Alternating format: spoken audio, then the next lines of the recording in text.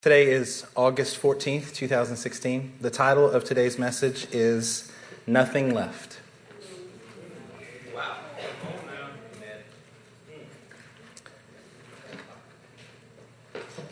So I want to recap a few of the last titles of the services that we've had collectively together here in this building. A few weeks ago we heard Restoration and Redaction. Restoration and Redaction. That our story, that God has the right to rewrite our story any way He chooses. He can edit out the mistakes that we thought would define us. As we give our lives completely to Him, He can tell the story that He wants to tell when our story is done. Pastor Hutchinson gave a great message on all means all. I've thought about that phrase probably 500 times since then. Pastor Mays, who's here with us again today, had an incredible word last Sunday on abandoned ship. If you're like me, I've been thinking about that all week. I've been contemplating that. I've been letting it sink down into my heart. Pastor Eric on Wednesday had a message about I want to win. About discipleship and absolute dependency on the Lord. If you'll turn to Psalm chapter 27, verse 1.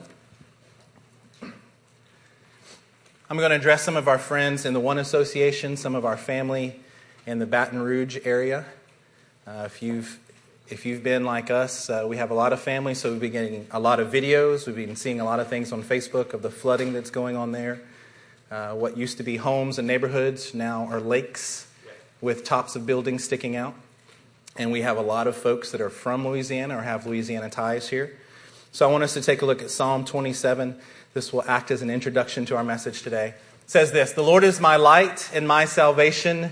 Whom shall I fear? The Lord is the stronghold of my life. Of whom shall I be afraid?" I was studying the Word last night with my wife. We were sitting down in the living room, and Psalm 27:1 was something that was pertinent on her heart. It was something that was impacting her in a great way.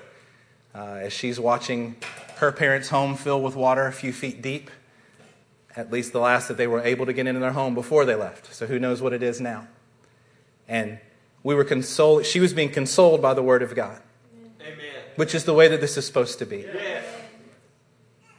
No matter how much we want to worry, no matter how much we want to put things in front of our eyes and try to fix it, I can encourage you, all of our friends there in Baton Rouge who are going to hear this message, Pastor Justin and all of the friends there, we are going to make a commitment to you. We'll come and do anything that we need to do to help you. Yes. But let me encourage you, buddy. Right now, there's nothing we can do. If we were in Baton Rouge right now, unless we had some type of amphibious vehicle, there's absolutely nothing we can do. We have Pastor Justin Johnson on the ground there. He is a mile away from people and can do nothing to help them. It's almost like in every turn that God is going to require of us, demand of us, expect from us that we will trust Him regardless of what we see. Amen. If you'll take a look at that word, whom shall I fear? Again, my wife was teaching me some things last night. She was starting to pull out Paleo-Hebrew. Come on the word fear.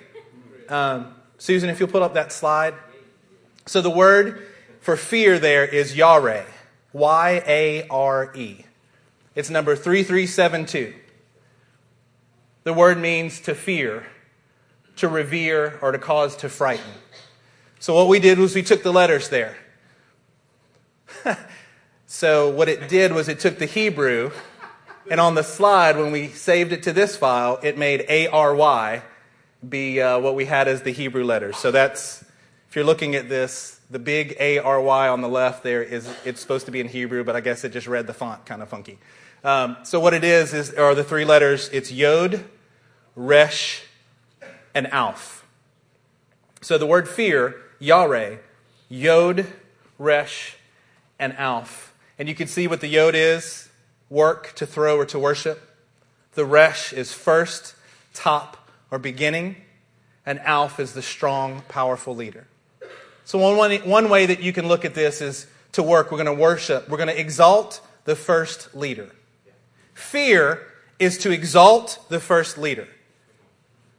It's kind of weird, right? Fear, we all know what fear is. But how about we understand what the word is saying about fear? This is also the word that's used to revere the Lord, to fear the Lord. You know what we do when we fear the Lord? We exalt him as the first leader in our hearts. We exalt him as the first leader in our thoughts. We exalt him as the first leader in our minds. You know what fear, the negative version of this, does? It puts something else as the first leader in our life. That's right. Fear is when you look at the circumstances and go, what are we going to do? Our family members are watching as the water is coming up to their house and then coming in the house. What are we going to do? I can assure you, our friends there, just as we are here, we have to continue to fear the Lord and fear him only. The Lord is my light and my salvation. Whom shall I fear? The Lord only. The Lord only. That is the only thing that we are allowed to fear. We are only allowed to put him on the throne of our heart. When you are afraid, you are literally in idolatry.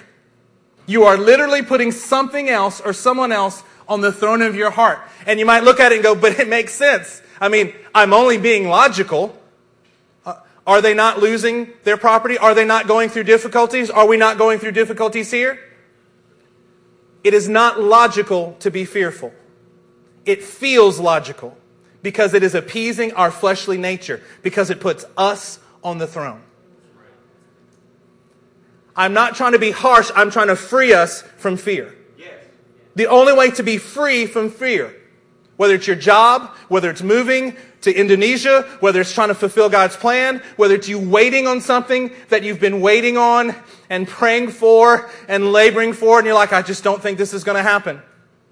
Do not give way to fear. Amen. Do not put that thing and all of the things that could come from it.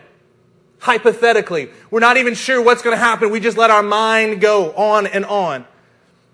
When we moved to Texas about 6 years ago, my son Gabriel, whom I love, who I think is I'm just so proud of him. When we moved to Texas, though, the hardest conversation I have ever had with any human being ever was when I was talking to my 9-year-old at the time and to tell him that God was moving us from Baton Rouge to the Austin, Texas area. He wept bitterly.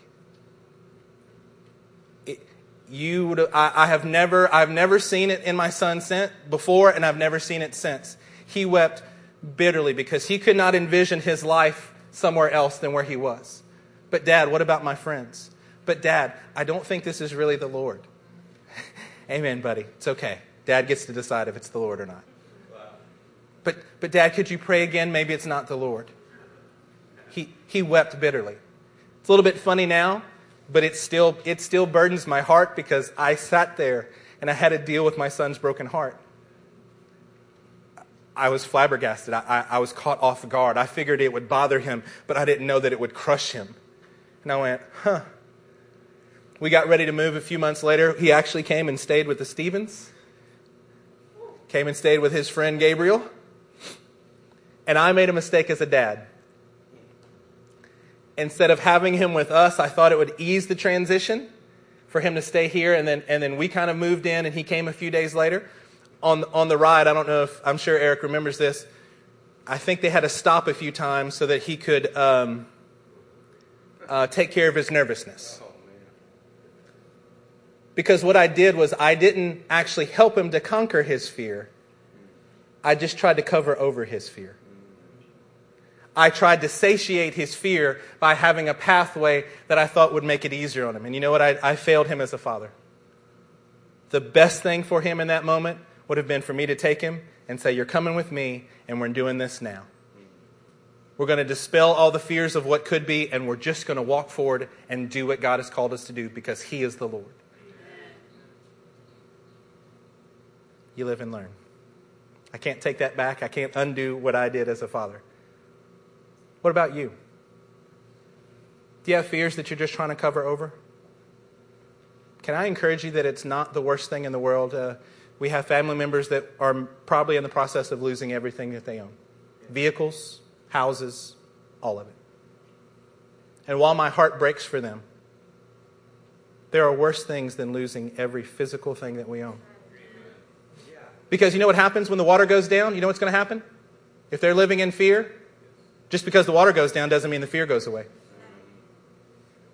When we live in fear, we think that it's the circumstances that need to change to alleviate our fear. The only thing that causes fear to be alleviated is the perfect love of Christ, is setting Him as the first leader. He is on the throne, and everything He does is right. He is perfect and just in all His ways. I will not balk. I will not retreat. I will not shrink back at what He is doing in my life. Though it may be difficult, I will not allow fear to inhabit what I'm doing.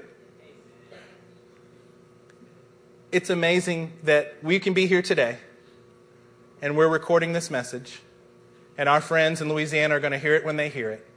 And my expectation is that today, not only will we be blessed here in this room and we be changed, but our friends there will be as well. Yes. Because the Lord is calling us to have nothing left. Let's turn to 2 Kings chapter 4 and verse 1. 2 Kings chapter 4 and verse 1.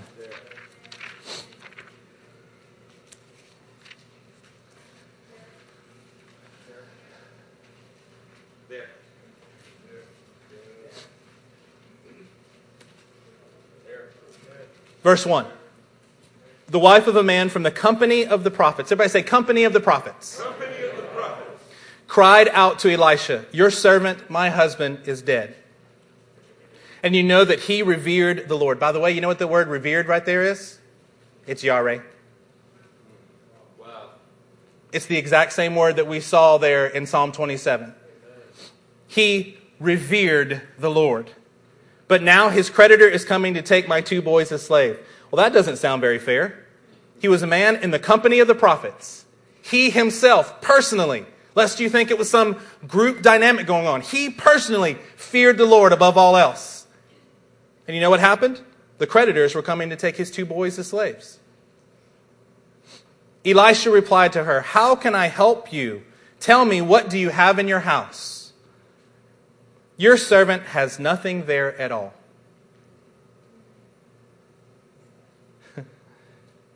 She said, oh, except a little oil. How many times in our life have we gotten to the Lord and someone inquires of us like, hey, what do you have? Man, I got nothing. I got nothing left. I have no reserves. Well, except this little bit over here. I mean, I've given it all to the Lord. Well, I mean, there is this little bit over here, but I've given it all.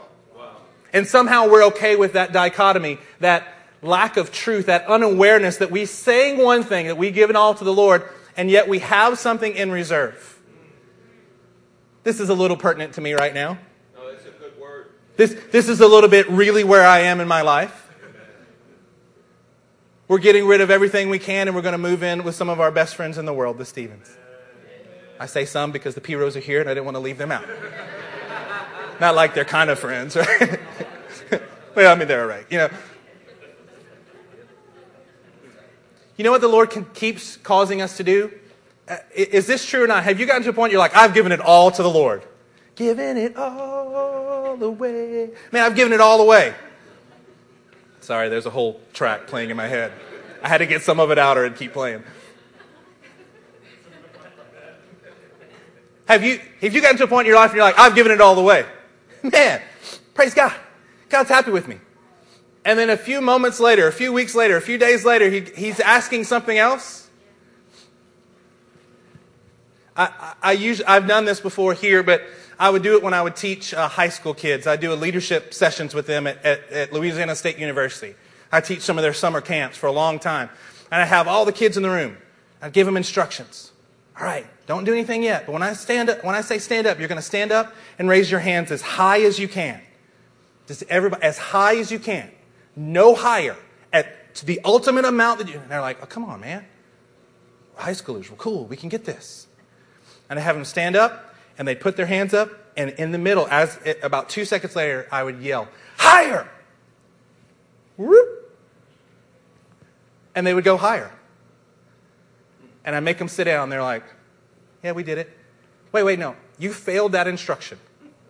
The very first time I asked you to give all that you had, and you said that you were clear, I made you repeat it back to me. You thought I was being redundant. We were all clear on it. And when I said higher, how many of you went higher? about 99% of them, no matter how many kids I had, they would go just a little bit higher. Because you know why? It is in our nature as human beings not to give our all to anything. Especially to the Lord whom we can't see. That's right. This is our nature. Your servant has nothing here at all. I've already given it all. Now that I think about it, there's just a little bit left. Except a little oil. Verse 3, Elisha said, "Go around and ask all your neighbors for empty jars. Don't ask for just a few. Then go inside and shut the door behind you and your sons. Pour oil into all the jars, and as each is filled, put it to one side." She left him and afterwards shut the door behind her and her sons. They brought the jars to her, and she kept pouring. God is a God who fills our emptiness. God is a God who works with us as we are fully dependent upon Him. We want God to really work in our lives, but we want to keep a lot of things for ourselves. You know what we're having to do in the Sutherland household? We're having to get rid of a bunch of stuff. Because our stuff and the Stevens stuff isn't going to fit. And it's not the Stevens problem. We're getting rid of ours. God, fill me. God, fill me. God, use me. How about you empty yourself enough where it's more of Him than it is of you? She left him and afterwards shut the door behind her and her sons. They brought the jars to her, and she kept pouring. Our God fills emptiness. When all the jars were full, she said to her son, "Bring me another one." But he replied, "There's not a jar left." Then the oil stopped flowing. Let me put it to you in this way because of this verse. When you're completely full of God or yourself, there's no room for the oil to flow in your life. When you stay full of yourself, when you stay full of your own plans, there's no room for God to pour in His anointing. You have to continually bring to Him emptiness or the oil stops. She went and told the man of God, and he said, "Go, sell the oil and pay your debts. You and your sons can live on what is left." Let's turn to John chapter 5. John chapter 5. We're going to start in verse 19. This should be a very familiar verse because Pastor Eric used it on Wednesday night, and I am intentionally using it again because it was that good. John 5:19. Are y'all with me here? Yes. All right. Jesus gave them this answer: "I tell you the truth." Well, thank you, Jesus, for telling us the truth. In the old King James, this would have said, "Verily, verily, I say unto you." The word in the Greek there would be amen and amen. I tell you this. Behold, I need you to pay attention to what I'm about to say. The Son can do nothing by Himself. He can only do what He sees the Father doing, because whatever the Father does, the Son also does. If you're like me, this verse has been rolling around in your heart since Wednesday. I don't want to leave the uncomfortableness that it brings to me as I think about this verse. Because I used to be a band director, I learned long ago that kids always like to practice what they're already good at. Yeah, what up? I can do it. Yeah, what about this part over here? Ooh. Right? We like to practice what we're already good at. We like to think on the things that we feel like we're already successful in. Mature believers, true disciples, think on the things that bother you. The things that leave you uneasy because you know that it's truth. If Jesus was our model and He can do nothing by Himself. You know what the word there in the Greek means? Nothing. It literally means not one thing. Wow, great revelation, right? It means exactly what it says. There's nothing. Not the kind of nothing that the widow had, which said, I have nothing, but I've really got a little bit. The kind that Jesus says here is absolute, abject, nothing I can do by myself. Only what I see the Father doing. Look in verse 30, same chapter. These are red letters. Right, Angel? Yes. Red letters. By myself, I can do nothing. I judge only as I hear, and my judgment is just. For I seek not to please myself, but Him who sent me. This should wreck us. This should absolutely annihilate our 10-year plans. This should annihilate what we're hoping to accomplish. This should say, Lord, I can't step forward unless you tell me to. Lord, I want to have absolute dependency on you. Turn to John 15, just over a few pages. And verse 5. John 15, 5.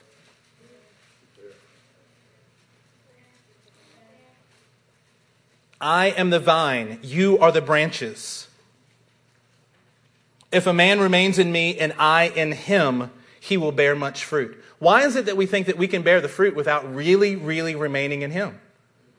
He in us and us in him. He will bear much fruit. Apart from me, you can do nothing. Again, not hyperbole, folks. This is not a stretching of this word. This word means not a thing. Let me put it to you in words that we can understand. Without him, without us being connected to him, we can't do anything that matters. That's right. We can do things, can't we? We think we can do things, and we're toiling and working and trying to do and trying to accomplish and trying to satisfy our own fears and our own needs. And the truth is we feel like we're doing something, but because of the Word of God here, all we're doing is nothing. Turn to 1 Kings chapter 17.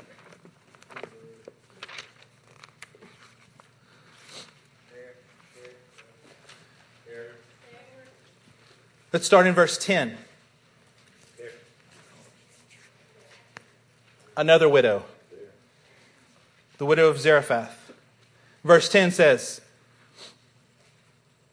So Elijah went to Zarephath. When he came to the town gate, a widow was there gathering sticks.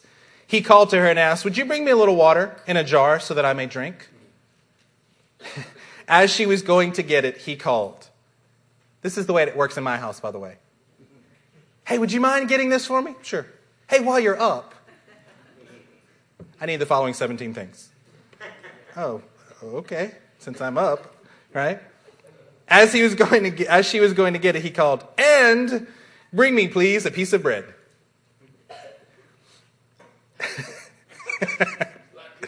Conviction happening right on the front. Verse 12, As surely as the Lord your God lives, she replied, I don't have any bread. I'll give you the Sutherland International Translation here. I ain't got nothing. Only a handful of flour in a jar and a little oil in a jug. So did she have bread or not? She didn't have bread, but she had something to be able to make bread. So she's saying, I don't have anything. And what did she have? She had the necessary things to make the bread that he was asking for. Folks, I do this all the time. I'm convicted when I read these scriptures because I go, hey, I don't think I have what it takes. Knowing that in my mind, I know that I have a reserve somewhere. What does your reserve look like? Well, what I mean by having nothing is that my reserve is low. Or that I just don't want to tell you that I have something in my back pocket. This is not the way that the Lord wants us to live. Because what it does is, truthfully, most of the time it's because we are afraid. We are afraid that if we really give it all to the Lord, what's going to happen to us? I've sold a house and moved here to Houston area, but I've got something in reserve. See, when I sold the house, I got a profit on the house. So when I moved here, I had something. You know what the Lord is requiring of us? That we give our all to Him. Every time. Without fail. Let's keep reading. I don't have any bread, only a handful of flour in a jar and a little oil in a jug. I am gathering a few sticks to take home and make a meal for myself and my son, that we may eat it and die. I love the word. Real people, right? Amen. In case the prophet couldn't figure that out. Like, I'm going to go home and eat this and die. A little melodramatic. Elijah said to her, Don't be afraid. Go home and do as you have said. I'm going to jump, man. Great. Go right ahead. Whoa, wait. Whoa. But before you do that, but first, make a small cake of bread for me. What kind of boldness and craziness is this? Lord, I'm already down to my last stuff, and you want me to make this and give it to you? Shouldn't I use this? Because this is it. I'm going to do this for you, and then I'm going to die. And he's saying, yeah. Give it to me first. What is God asking you? You think you're down to the end of something, and you think you've given it all, and he's saying, yeah, okay, yeah. Yeah, you're going to go off and die. Yeah, whatever. And before you do that, give me something first. Look up at verse 8. Then the word of the Lord came to him. Go at once to Zarephath of Sidon and stay there. I have commanded a widow in that place to supply you with food. If you take that verse out, it makes Elijah seem a little crazy, a little arrogant, a little one-sided here. But he had a word from the Lord that said that this woman was supposed to provide for him. Let's go back to 14. For this is what the Lord, the God of Israel, says, the jar of flour will not be used up, and the jug of oil will not run dry until the day the Lord gives rain on the land. I can promise you that every time you give, you actually give your last. When we hold things in reserve, we're actually operating in fear, because you know what we're really saying? Hey, God, if I give this, you can't help me. So I've got to just go ahead and help myself here. If I really do this all the way, the God of all creation is somehow going to fail me and not give me what I need, whether it's food or provision or direction or whatever. So somehow I've got to keep just enough back in case he doesn't come through, that I can come through and save the day. What a wretched thought. That is abject sin in all of our lives when we do it. Just because we're familiar with it does not mean that it absolutely displeases the Lord. He can take more with one little can of flour and one jar of oil and make it last as long as we need it to. That's right. Pastor Mays had the sermon last week. He was talking about the fish jumped out of the boat. You remember this? What was waiting for Peter on the shore? Fish and bread. He had what he needed. He thought he was leaving it all, but he was going towards exactly what God had. It was more ready for him to eat than the fish that were on the boat. It's nice that we read the stories, folks. It's nice that we can recall these things, but how are you living? Are you living according to these words? Or are you just letting it go off your back and go, man, that's good. All right, I'm going to go. I'm going to turn around and forget exactly what I look like and go keep doing exactly what I've been doing. God is calling us today to have nothing left. Amen. Turn to Genesis chapter 47. Genesis 47.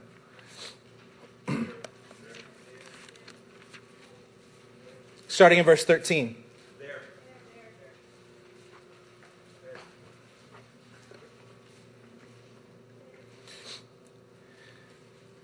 There was no food, however, in the whole region because the famine was severe. Both Egypt and Canaan wasted away because of the famine. Joseph collected all the money that was to be found in Egypt and Canaan in payment for the grain they were buying, and he brought it to Pharaoh's palace. Verse 15, when the money of the people of Egypt and Canaan was gone. You know, one of the first things that God always has to see where our heart is on is our finances. He's going to check you on your finances. I've shared this before, but it seems pertinent here. When I was a school teacher and then I became a principal, and when I didn't have money in the account, we were trying to be faithful, but we were worried about how much money was in the account. When we moved from Austin, and I basically had a year's worth of salary in my account, you know what I was worried about? How much money was going out. I realized that my heart was to be fearful whether I had money in the account or whether I didn't have money in the account. I went, look at that. I'm still worried and I have money in the account. When I didn't have money in the account, I was worried. Oh, this must not have anything to do with money in the account. Lord, this is my heart that is wrong before you. Thank you for revealing this. I will learn to trust you more.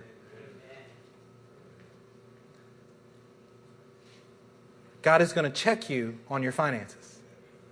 Whether you have money or whether you don't. I don't care. How you're dealing with it and where you're putting your hope in these things matters everything to God. When the money of the people of Egypt and Canaan was gone, all Egypt came to Joseph and said, "Give us food. Why should we die before your eyes? Our money is used up." I know what that feels like. "Then bring your livestock," said Joseph. "I will sell you food in exchange for your livestock since your money is gone." Hey, we don't have anything left, Joseph. We got nothing. Look, my pockets, they're empty. He's like, hey, you do have some cattle and some sheep and some goats, don't you? Okay, then I'll take that from you. You do have something left. You thought you didn't have anything left. You know what it takes to become a millionaire or a billionaire? It's how much money you have in the bank, but it's also what you own and what you owe. So when you add all those things up, if you have more than $1 million of net worth, you're a millionaire. Congratulations.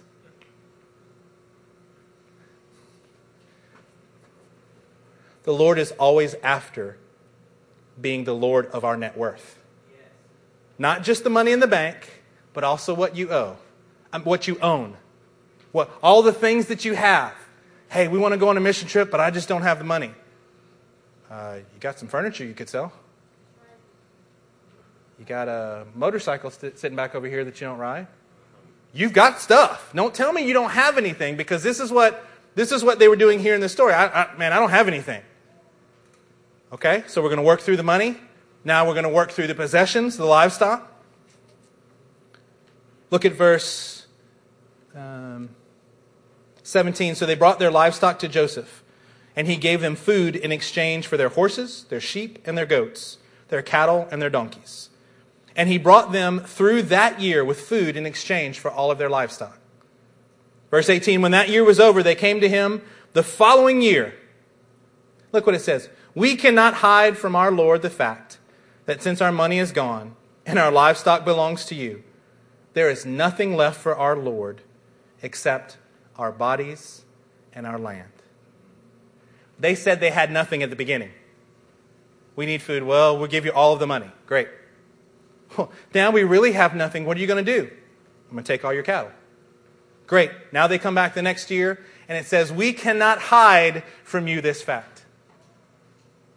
How many of us go around and we're actually poor of spirit? We're poor in the things of God, but we just try to hide it. These people came before him and said, "We can't hide this. You know we gave you all our money. You already know we gave you all our possessions. The only thing that's left for me to give is me."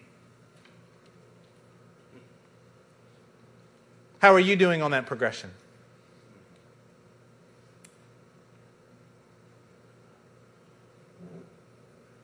Remember the parable of the talents in Matthew 25? The servant who had been given 1 talent, what happened? He buried it. "You wicked and lazy servant. I'm going to take from what you do have, and I'm going to give it to the ones who've been faithful." Because even those that don't have, what they do have is going to be taken from them and given to the faithful. Look here in verse 19. "Why should we perish before your eyes, we in our land as well? Buy us in our land in exchange for food, and we with our land will be in bondage to Pharaoh. Give us seed that we may live and not die, and that the land may not become desolate." Do you see the switch here? Did you catch it? Would you look at that last verse there that's on the screen? Give us seed so that we may live. You know what happened when they had money? You know what they bought? Food. I'm going to take my money and I'm going to buy food, because you know what food does? It feeds me and my family. And then when they were done with that, and then they came and they gave all their livestock, you know what they bought? Food for them and their family. You know what happens when they finally gave themselves and say, this is really all that I have. I literally have nothing left. You know what they did? They got seed.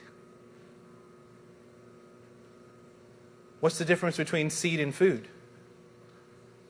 The time that it takes for the seed to produce. But what happens in that time? You are no longer focused on yourself. You know why? Because you've given it away. You have nothing left. It doesn't matter what I want. It doesn't matter what I like. It doesn't matter what I prefer. It only matters because now I've got seed and I need to go sow, because what I'm going to do is I'm going to produce a harvest that will not only feed me and mine, but it may feed you and yours. It changes from a myopic view to an outward view. Maybe it's not just me anymore. Maybe it's about the generations that are to come. Maybe it's not just about me anymore, but about the disciples that we're trying to produce that should far exceed what we're doing. That's what happens when we change from food to seed. Are you still worried about food? Are you still worried about what you need to get? Is that your only thought? Is that your only prayer every day, in and out? Lord, give me this day my daily bread. The end. Thank you very much. God, help us if that's where we are. Lord, I think I'm learning how to give you my all. I'm learning how to have nothing left, because you know what I've figured out? I'm not very good at determining that half the time.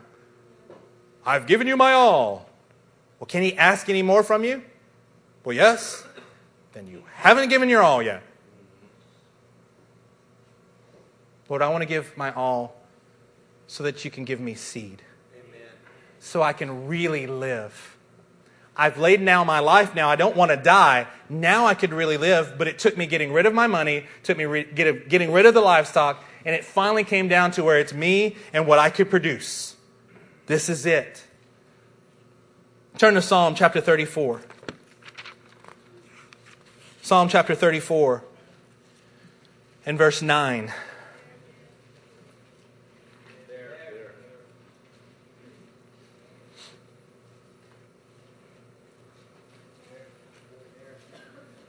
Psalm 34, 9.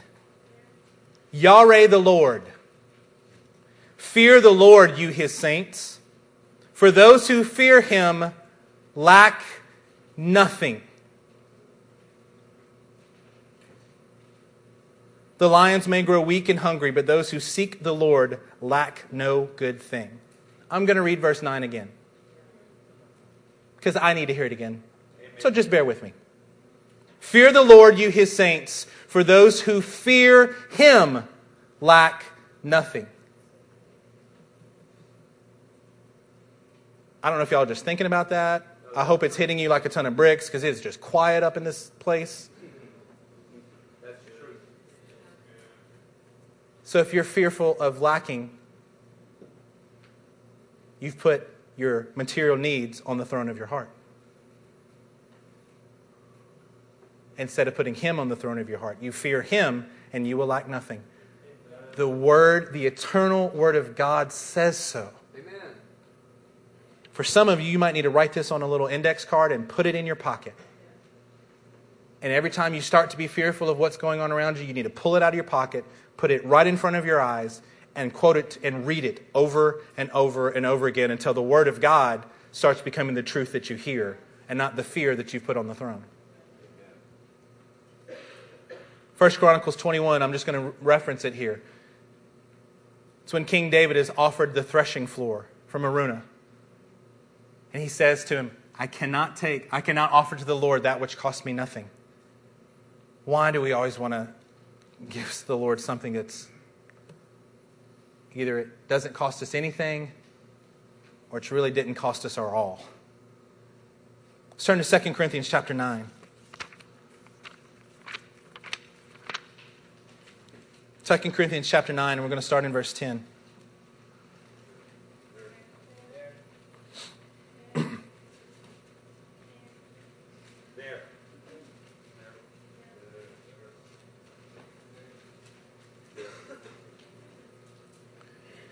Starting in verse 10, it says this. Now he who supplies seed to the sower. Wait a minute. What does he supply? Oh, he supplies seed to the sower and bread for food. You guys understand the principle of the Sabbath, right? 1 day per week and 1 year out of every 7 years, they were supposed to give the land a rest. It is the most ridiculous thing in the universe to have the Sabbath principle set up unless a God said to do it. Okay?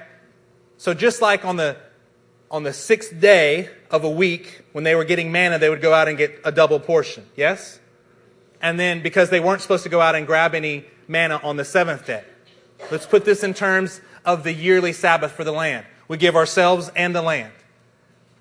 So in the 6th year, they were supposed to get enough crop and enough of a harvest in the 6th year because they didn't plant in the 7th year. And then they had to plant and wait till the end of planting season in the 8th year to get any food. If there's not a God involved in this, you know what happens? The entire people die off in 7 years. What? He not only provides seed for the sowing, but he provides bread for food. It's not just only a future thing. He's going to take care of what you need now while you're sowing seed, while you're going out and doing exactly what he says. He hasn't forgotten about today. He's already made your provision because those who fear him lack nothing. Amen.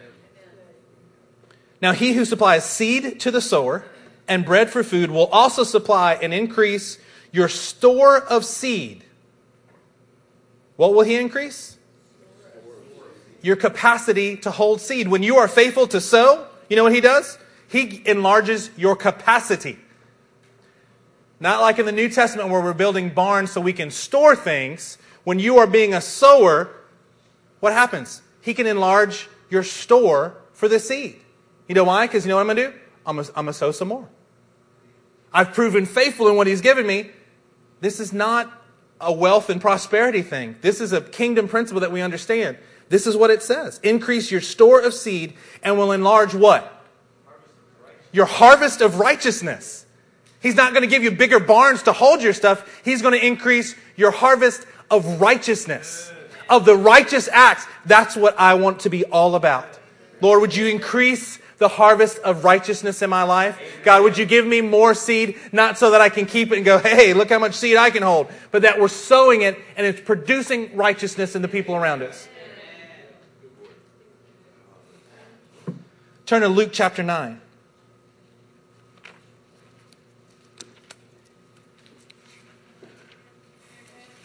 Luke chapter 9 and verse 23. Please don't read this. We all know the verse, so just hold with me, okay? You should be able to look at it when I say Luke 9:23, and many of you in the room can start quoting it in your head. I get that. Amen. Let's just read this together. Then he said to them all, if anyone would come after me, he must deny himself. Why do we think that we can deny ourselves and still have something left in ourselves? He must deny himself and take up his cross daily and follow me. For whoever wants to save his life will lose it. How many sermons have we all heard on this verse? How many sermons have we given? Whether it's in prison or as a devotion in our own homes. How many times have we used this verse? Whoever wants to save his life, you're going to lose it. But whoever loses his life for me, when you finally say, Lord, I have nothing left. I don't mean it figuratively. I don't mean it as hyperbole. I've got nothing. Jesus, when you said that you can't do anything, that you can do nothing unless you see the Father do it, I'm trying to emulate that.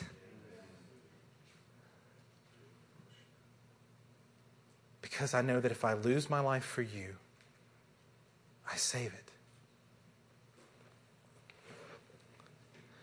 What good is it for a man to gain the whole world and yet lose or forfeit his very self? Turn to James chapter 2. Is this resonating within you? Yes. There. Yes.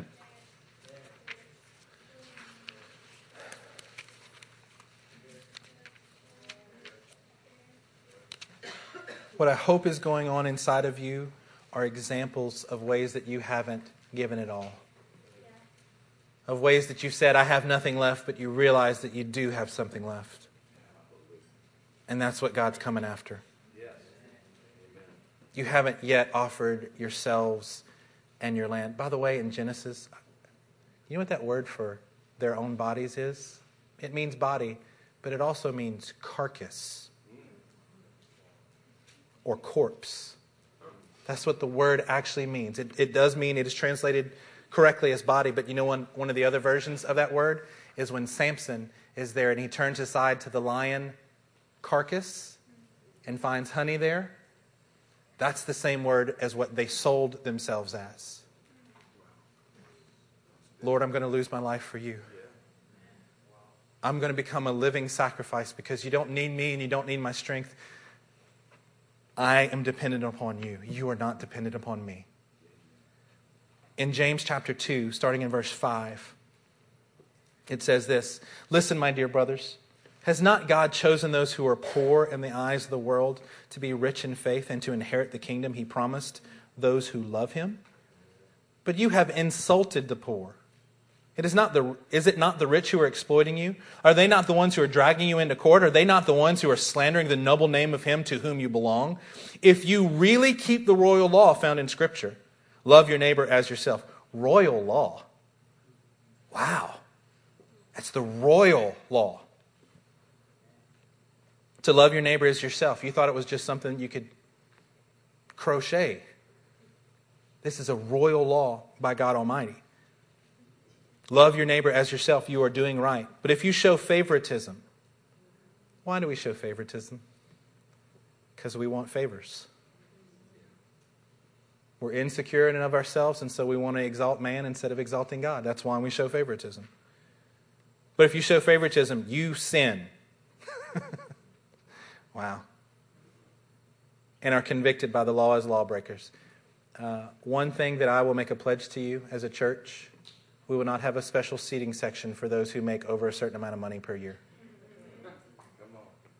We will not have reserved seating and special meetings that just apply to them.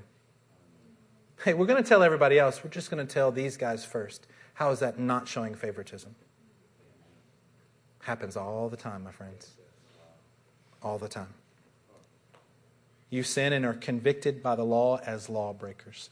Let's turn to Let's turn to 2 Corinthians chapter 6. 2 Corinthians chapter 6. Stay with me, my friends.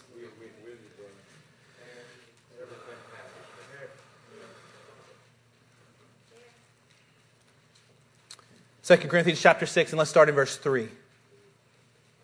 It says this, we put no stumbling block in anyone's path, so that our ministry will not be discredited. Rather, as servants of God, we commend ourselves in every way, in great endurance, in troubles. So this is the list of how they're going to commend themselves. Not by the fleet of jets, or the status and how many places they've gone, or the number of followers on Twitter, or whatever their other reaction might be. This is what they're going to commend themselves on. In great endurance, in troubles, hardship, and distresses, in beatings, imprisonments, and riots. What happens nowadays? You see a pastor who gets arrested for something, good or bad, gone, done. Our society says, hey, that's the lowest. They're commending the work of the apostles because this is what it took to advance the gospel. They were nothing. There is no reputation. There is nothing to fight for. I just do what the Lord tells me to do. I'm dependent upon Him. In beatings, imprisonment, and riots, in hard work, sleepless nights, and hunger. Well, I think that defines our church pretty well right there. Maybe not the hunger part. In purity, understanding, patience, and kindness. So how are you and I stacking up to this list? Whether it's beatings, endurance, hard work, or patience and kindness. In the Holy Spirit and in sincere love, in truthful speech and in the power of God, with weapons of righteousness in our right hand and in the left. Love that. Through glory and dishonor, bad report and good report, genuine yet regarded as impostors, known yet regarded as unknown, dying and yet we live on, beaten and yet not killed, sorrowful yet always rejoicing, poor yet making many rich. Do you want to be rich or do you want to make many rich? I would rather be poor in the natural and poor in the spirit and make many rich than anything else. Amen. Having nothing and yet possessing everything. What do you want? Do you want everything? Are you going to go after that on your own, or are you going to just say, Lord, I give my life to you. I lay it down. I can find nothing in myself. I give it to you. I lose myself in you so that I may be poor and make many rich, so that I may have nothing and yet possess everything. Yes. It's almost like we're part of a different kingdom. It's almost like the kingdom that we see in every single way is in opposition to the kingdom that God established. It's almost like we need to pray and say, Lord, your kingdom come and your will be done here. That's so easy to say and it's so hard to live because it requires us dying to ourselves daily. Philippians chapter 3.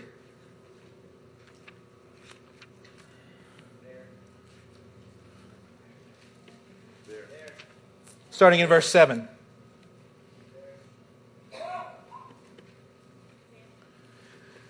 But whatever was to my profit, I now consider loss.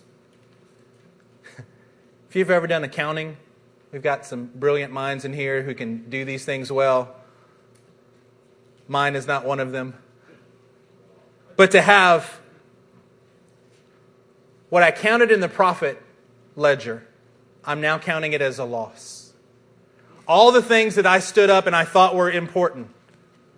I have this. I've done this. I have this many degrees. I have this much money. I can do that. All of that, I'd rather count it as loss compared to Him. Because if I keep counting it as gain, you know what it is? It's the reserve that I haven't actually given Him.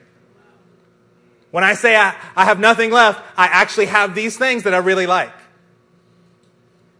While cleaning out the garage, I realized I had boxes of books from college.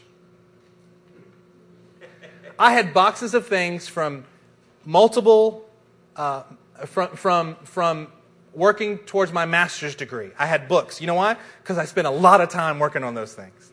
I had binders full of information.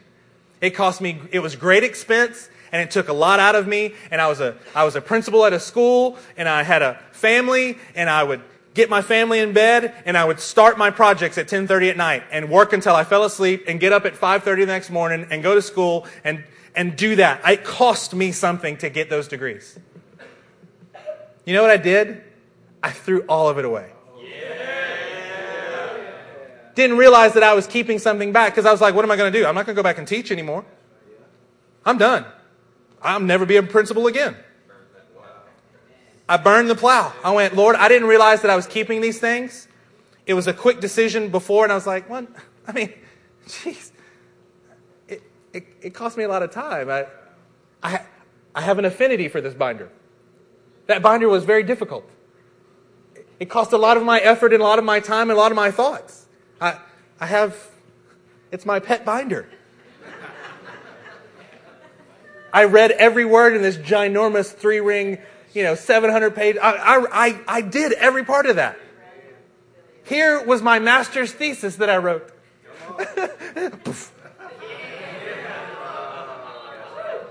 And it wasn't hard at all. But what I'm saying is I didn't realize that I had kept those things. I had no intention of going back. So you know what I needed to do? I needed to burn the plow. I needed to get rid of it because I'm not going to go. It hasn't been a split in my heart, and I kept the stuff. So maybe it was more in my heart than I thought. And so I just literally got rid of all of it. And I was like, well, that was easy.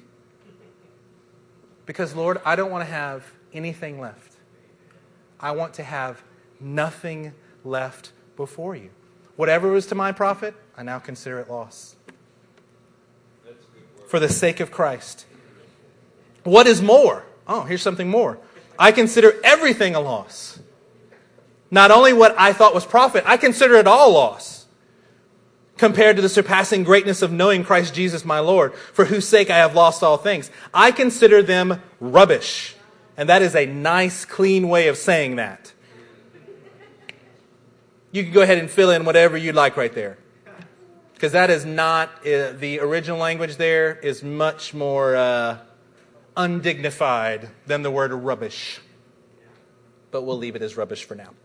That I may gain Christ and be found in Him, not having a righteousness of my own that comes from the law, but that which is through faith in Christ, the righteousness that comes from God. I want to know Christ and the power of His resurrection and the fellowship of sharing in His suffering, becoming like Him in His death, and so somehow to attain the resurrection from the dead. You know what our church talks a lot about? We would talk a lot about being martyrs.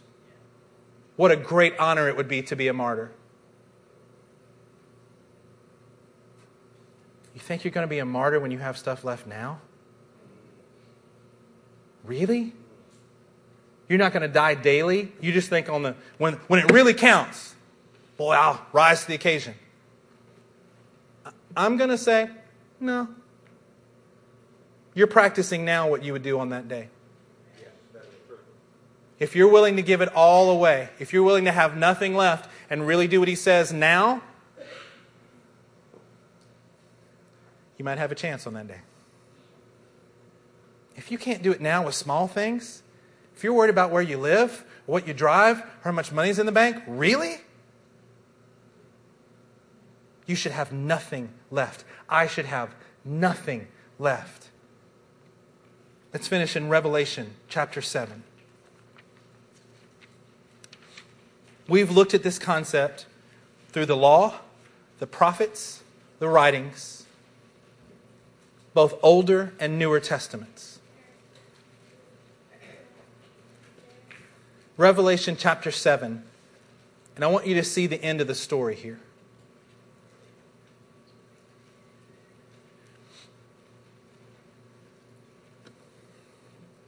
After this I looked, and there before me was a great multitude. Everybody say great multitude. Great multitude. That no one could count. Wow.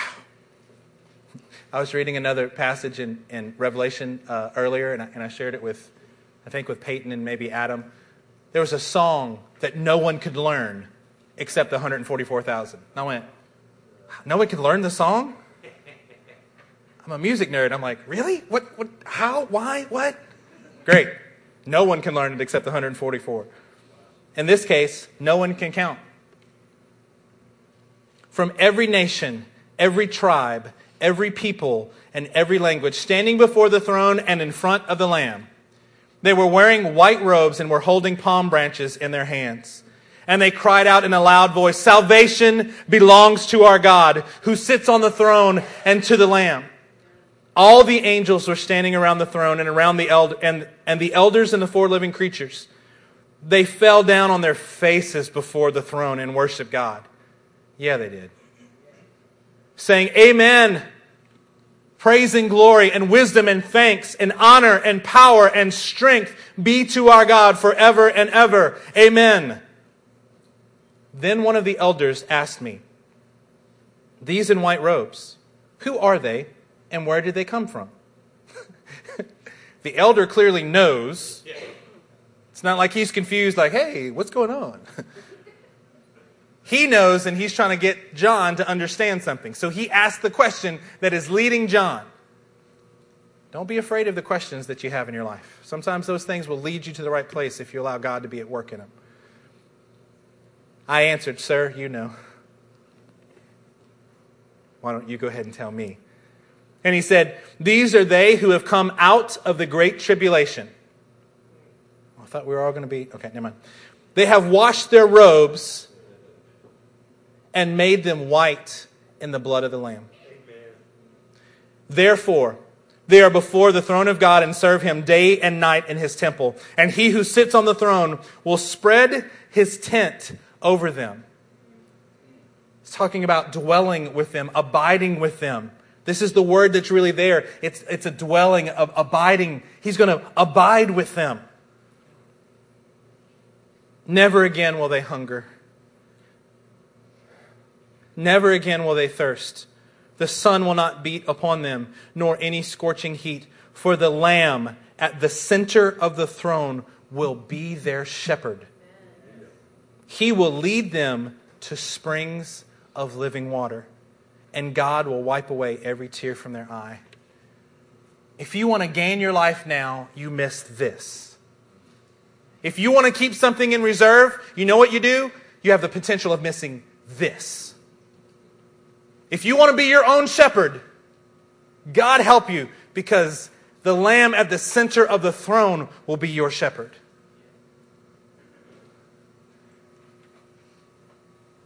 Do you want to try to take care of it now and keep things in reserve? Or are you willing to stand before the Lord and say, I want to have nothing left. Here is my carcass of a body. Because your word tells me that those who fear you will lack nothing. Would you stand to your feet with me?